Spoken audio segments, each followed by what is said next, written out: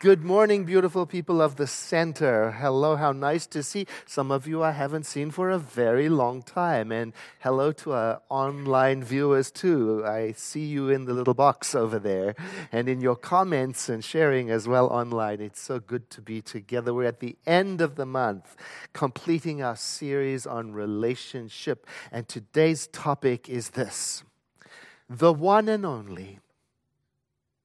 Kind of sounds like we're going to be talking about romantic relationships. But spiritually speaking, the one and only refers to the living Spirit Almighty, the divine.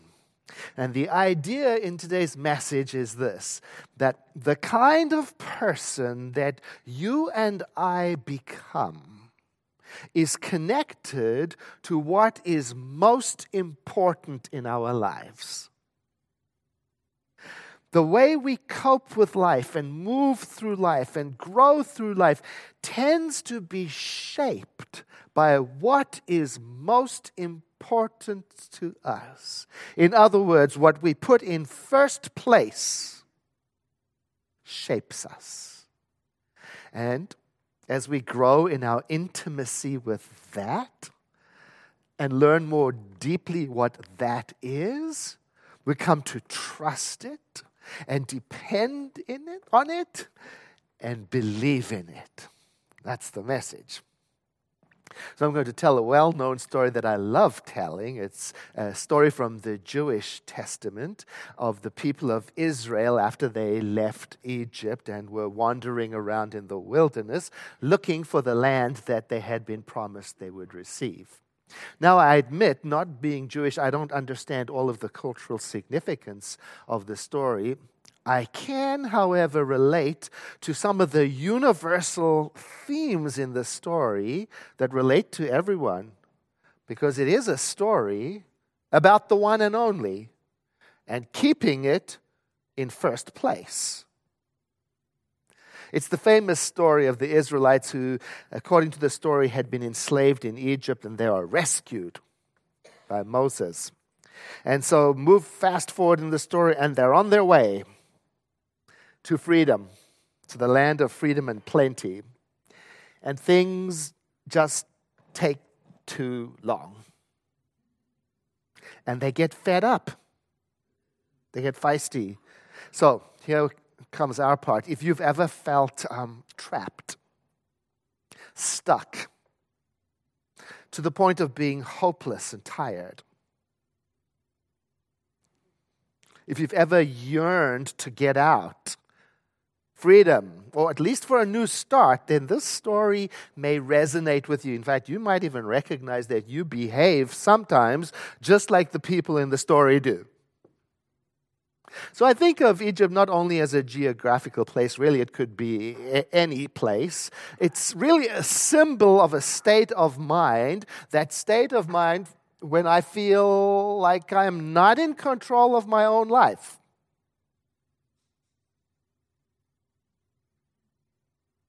It could be one big thing, like a health challenge. Or it could be a whole bunch of little things like, family dynamics with lots of people involved. Or it could be the slow accumulation of a bunch of things that I don't even notice them until at one point I wonder, how did I get here? Or it could be an unexpected, undesired pandemic of a thing that turns things all upside down and puts everything on hold for way too long. Whatever it is, that stuckness is the kind of thing that makes me feel trapped. And it takes up a lot of space in my mind. And it gets itself into first place.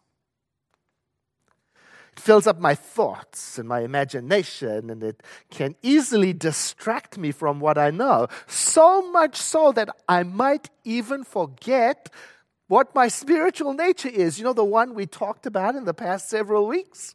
I can forget it. And then the Moses moment comes. That's the moment, the opportunity to get out, to start again, to break loose, to move towards freedom. And that's what's happening in the story.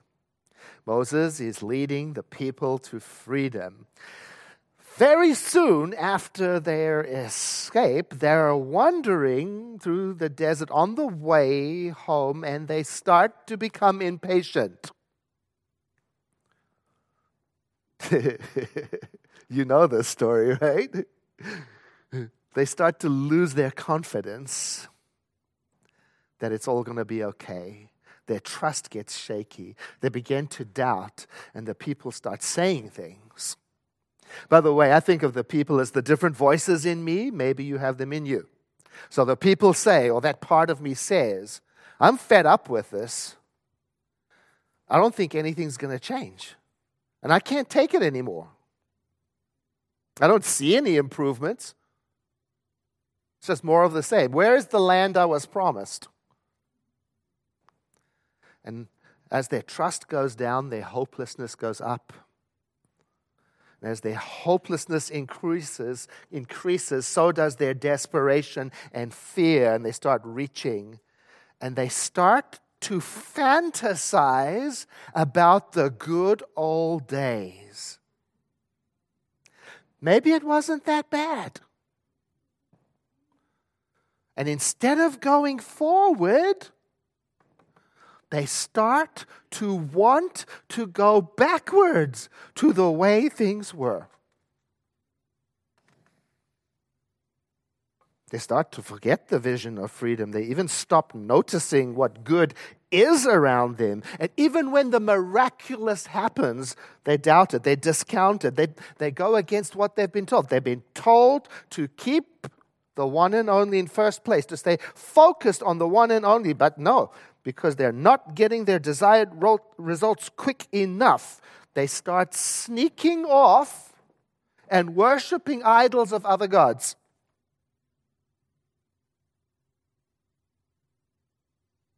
Now, worship here means putting things in first place that ought not to be in first place. Now, only you know what that means to you.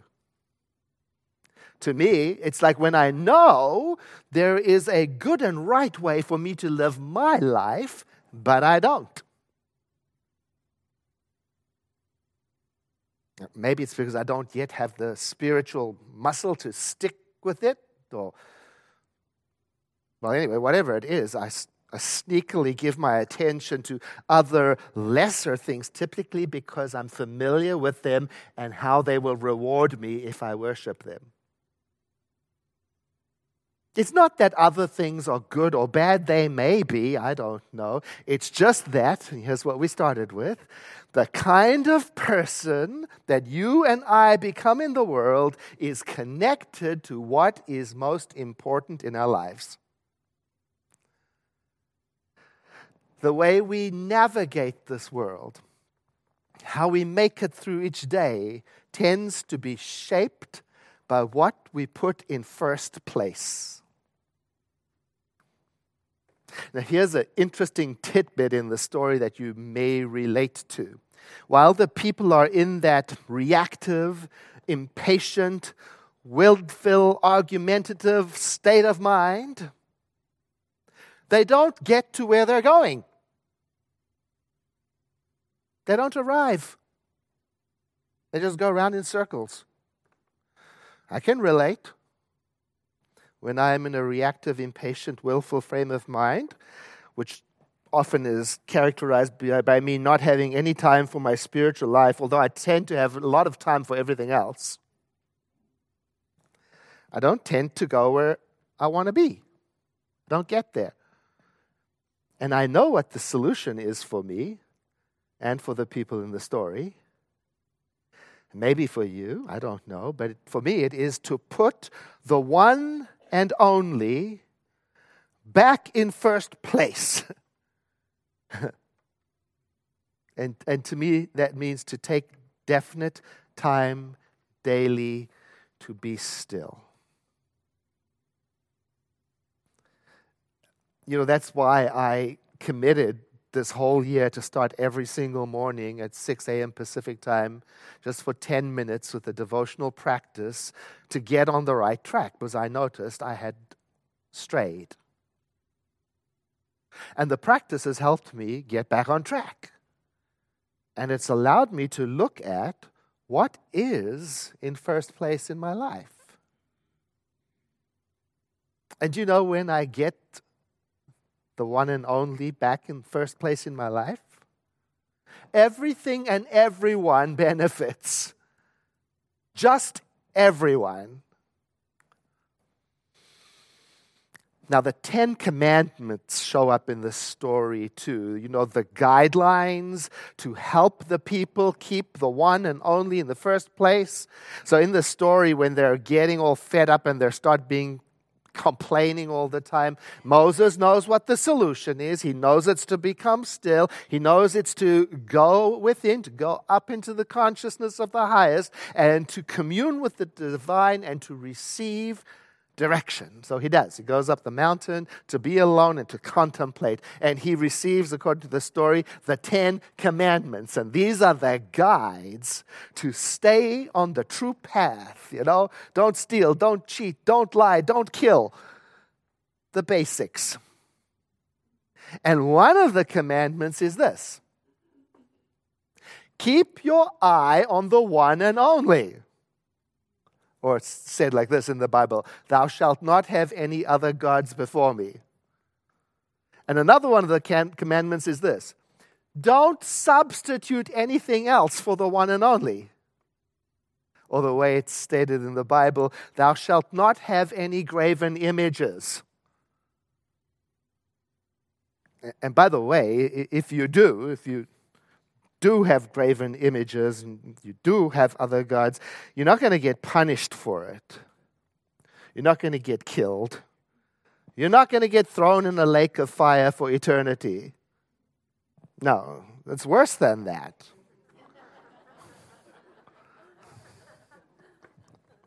Here's what happens. Whatever you put in first place becomes your God.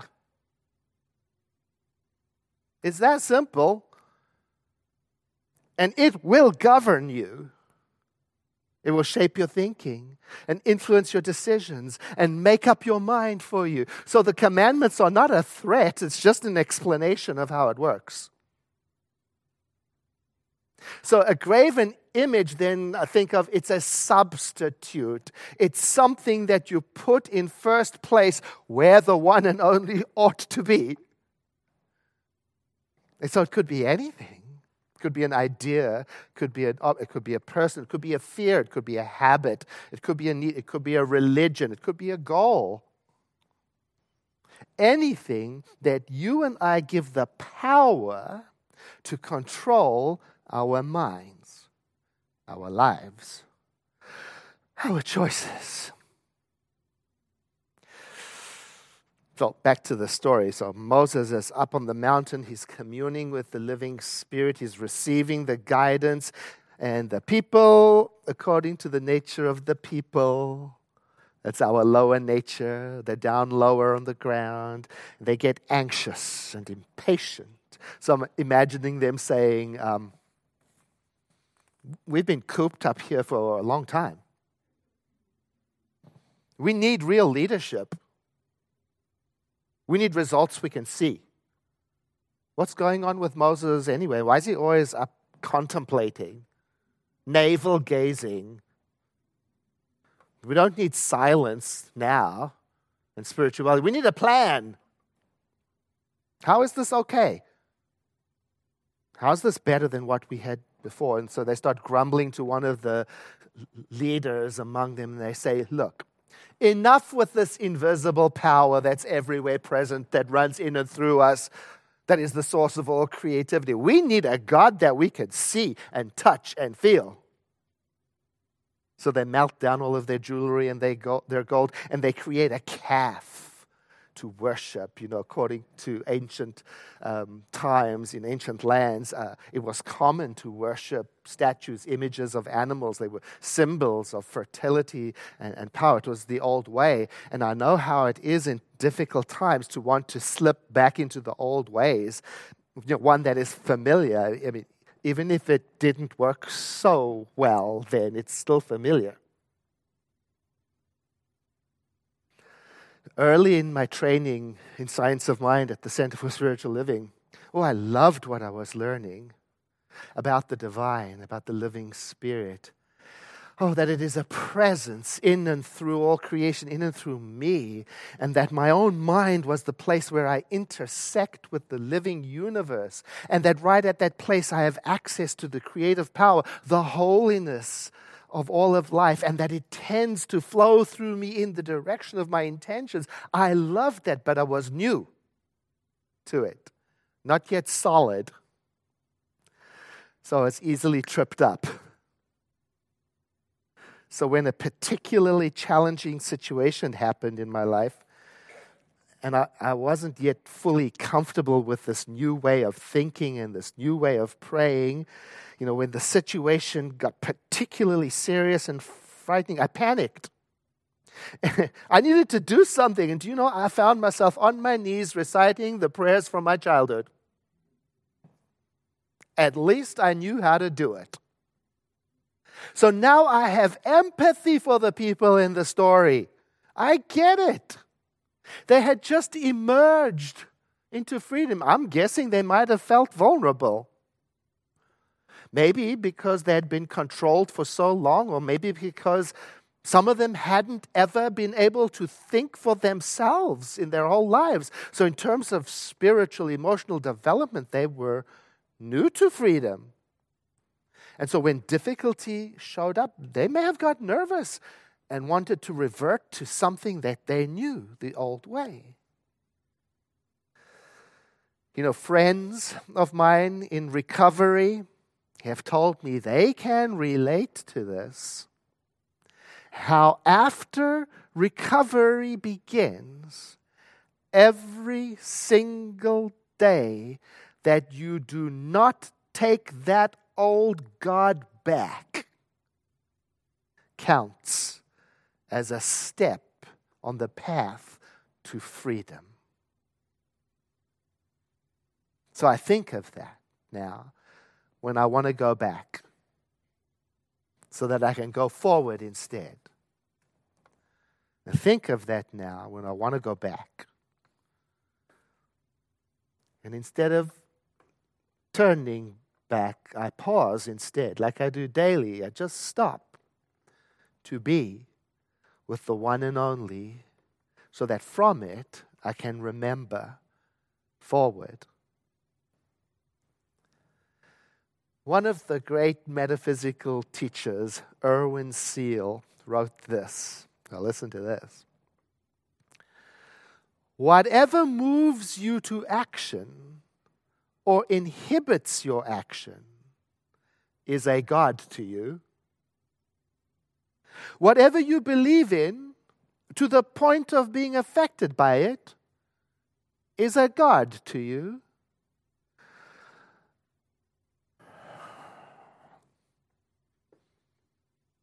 Like the first time I bought a home, a house. Have you heard the phrase, God is all there is? Well, to me, the house took the place of God. You see, I couldn't afford it. It was too expensive. So I worried about it all the time. And to me, the house was all there was. It demanded all of my attention and my resources and all of my thinking. And I think that is what the phrase, worshiping a false idol, feels like, giving all of you to something that takes away your power and occupies the place where the one and only should be. Another great metaphysical teacher, Emmett Fox, wrote this. Whenever we give power to anything but God, we are making that thing into a graven image, even though it is not a palpable image of wood or stone. Just like the first time I fell in love, and the second time, and the third time. It's not that falling in love is a bad thing. It's not that buying a house is a bad thing. It's not that having a dream is a bad thing or anything. It's that if I forget to keep the one thing in the first place, that's the issue. And I think it may have been Michael Bernard Beckwith who said, the main thing is to make the main thing the main thing. I know that whatever I put in first position in my life will shape me. I know that. And I want to be shaped by the living Spirit Almighty, which is the source of everything, of loving kindness, of empathy, of generosity, of connection, and of wholeness. And I know that when I keep that in first place, well, then relationships, challenges, jobs, the world, everything can be navigated with a little more courage and a little more compassion, a little more grace, a little more resilience, a little more understanding. And I want to live like that. So I have a question that you might want to write down in your journal or just remember it for today. And it's this. What, if anything, is the thing or the things in my life that have power over me? And is it or they a worthy God to worship? Maybe you can follow up with some writing about this. What, if anything, would change if you and I took time daily to be still and to be with the one and only? I invite you to breathe in with me and to exhale as we have a moment of being with the one and only in prayer. There is only one, whatever it is. Call it the living Spirit Almighty, or the mother of creation, or the mind of the universe, or the energy of life, or eternal love. Whatever it is beyond qualities and definition and names.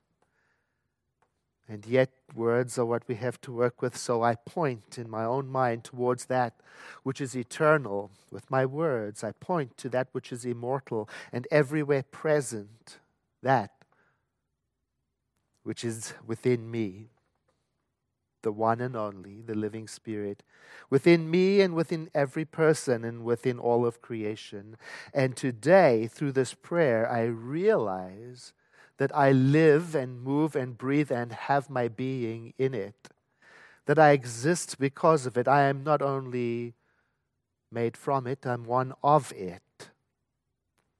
And so this realization in me steeps in me the awareness that I am at home in this universe. And so I let fall away everything that suggests importance, self-importance to me.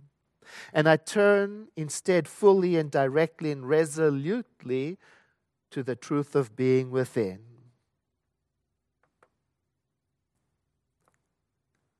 And from that stillness, I receive the guidance, the inspiration, and the comfort to know what to do and when to do it and how to do it. From that place within arises a courage and hope. From that place within, I feel my connection to all that is.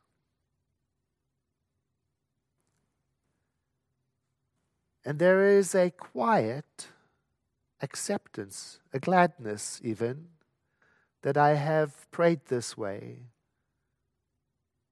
For I am aware that according to spiritual law, I am being changed even now.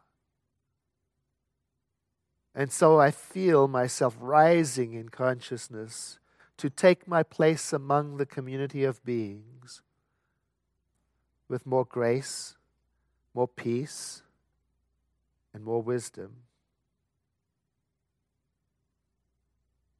And I allow it to be. And so it is.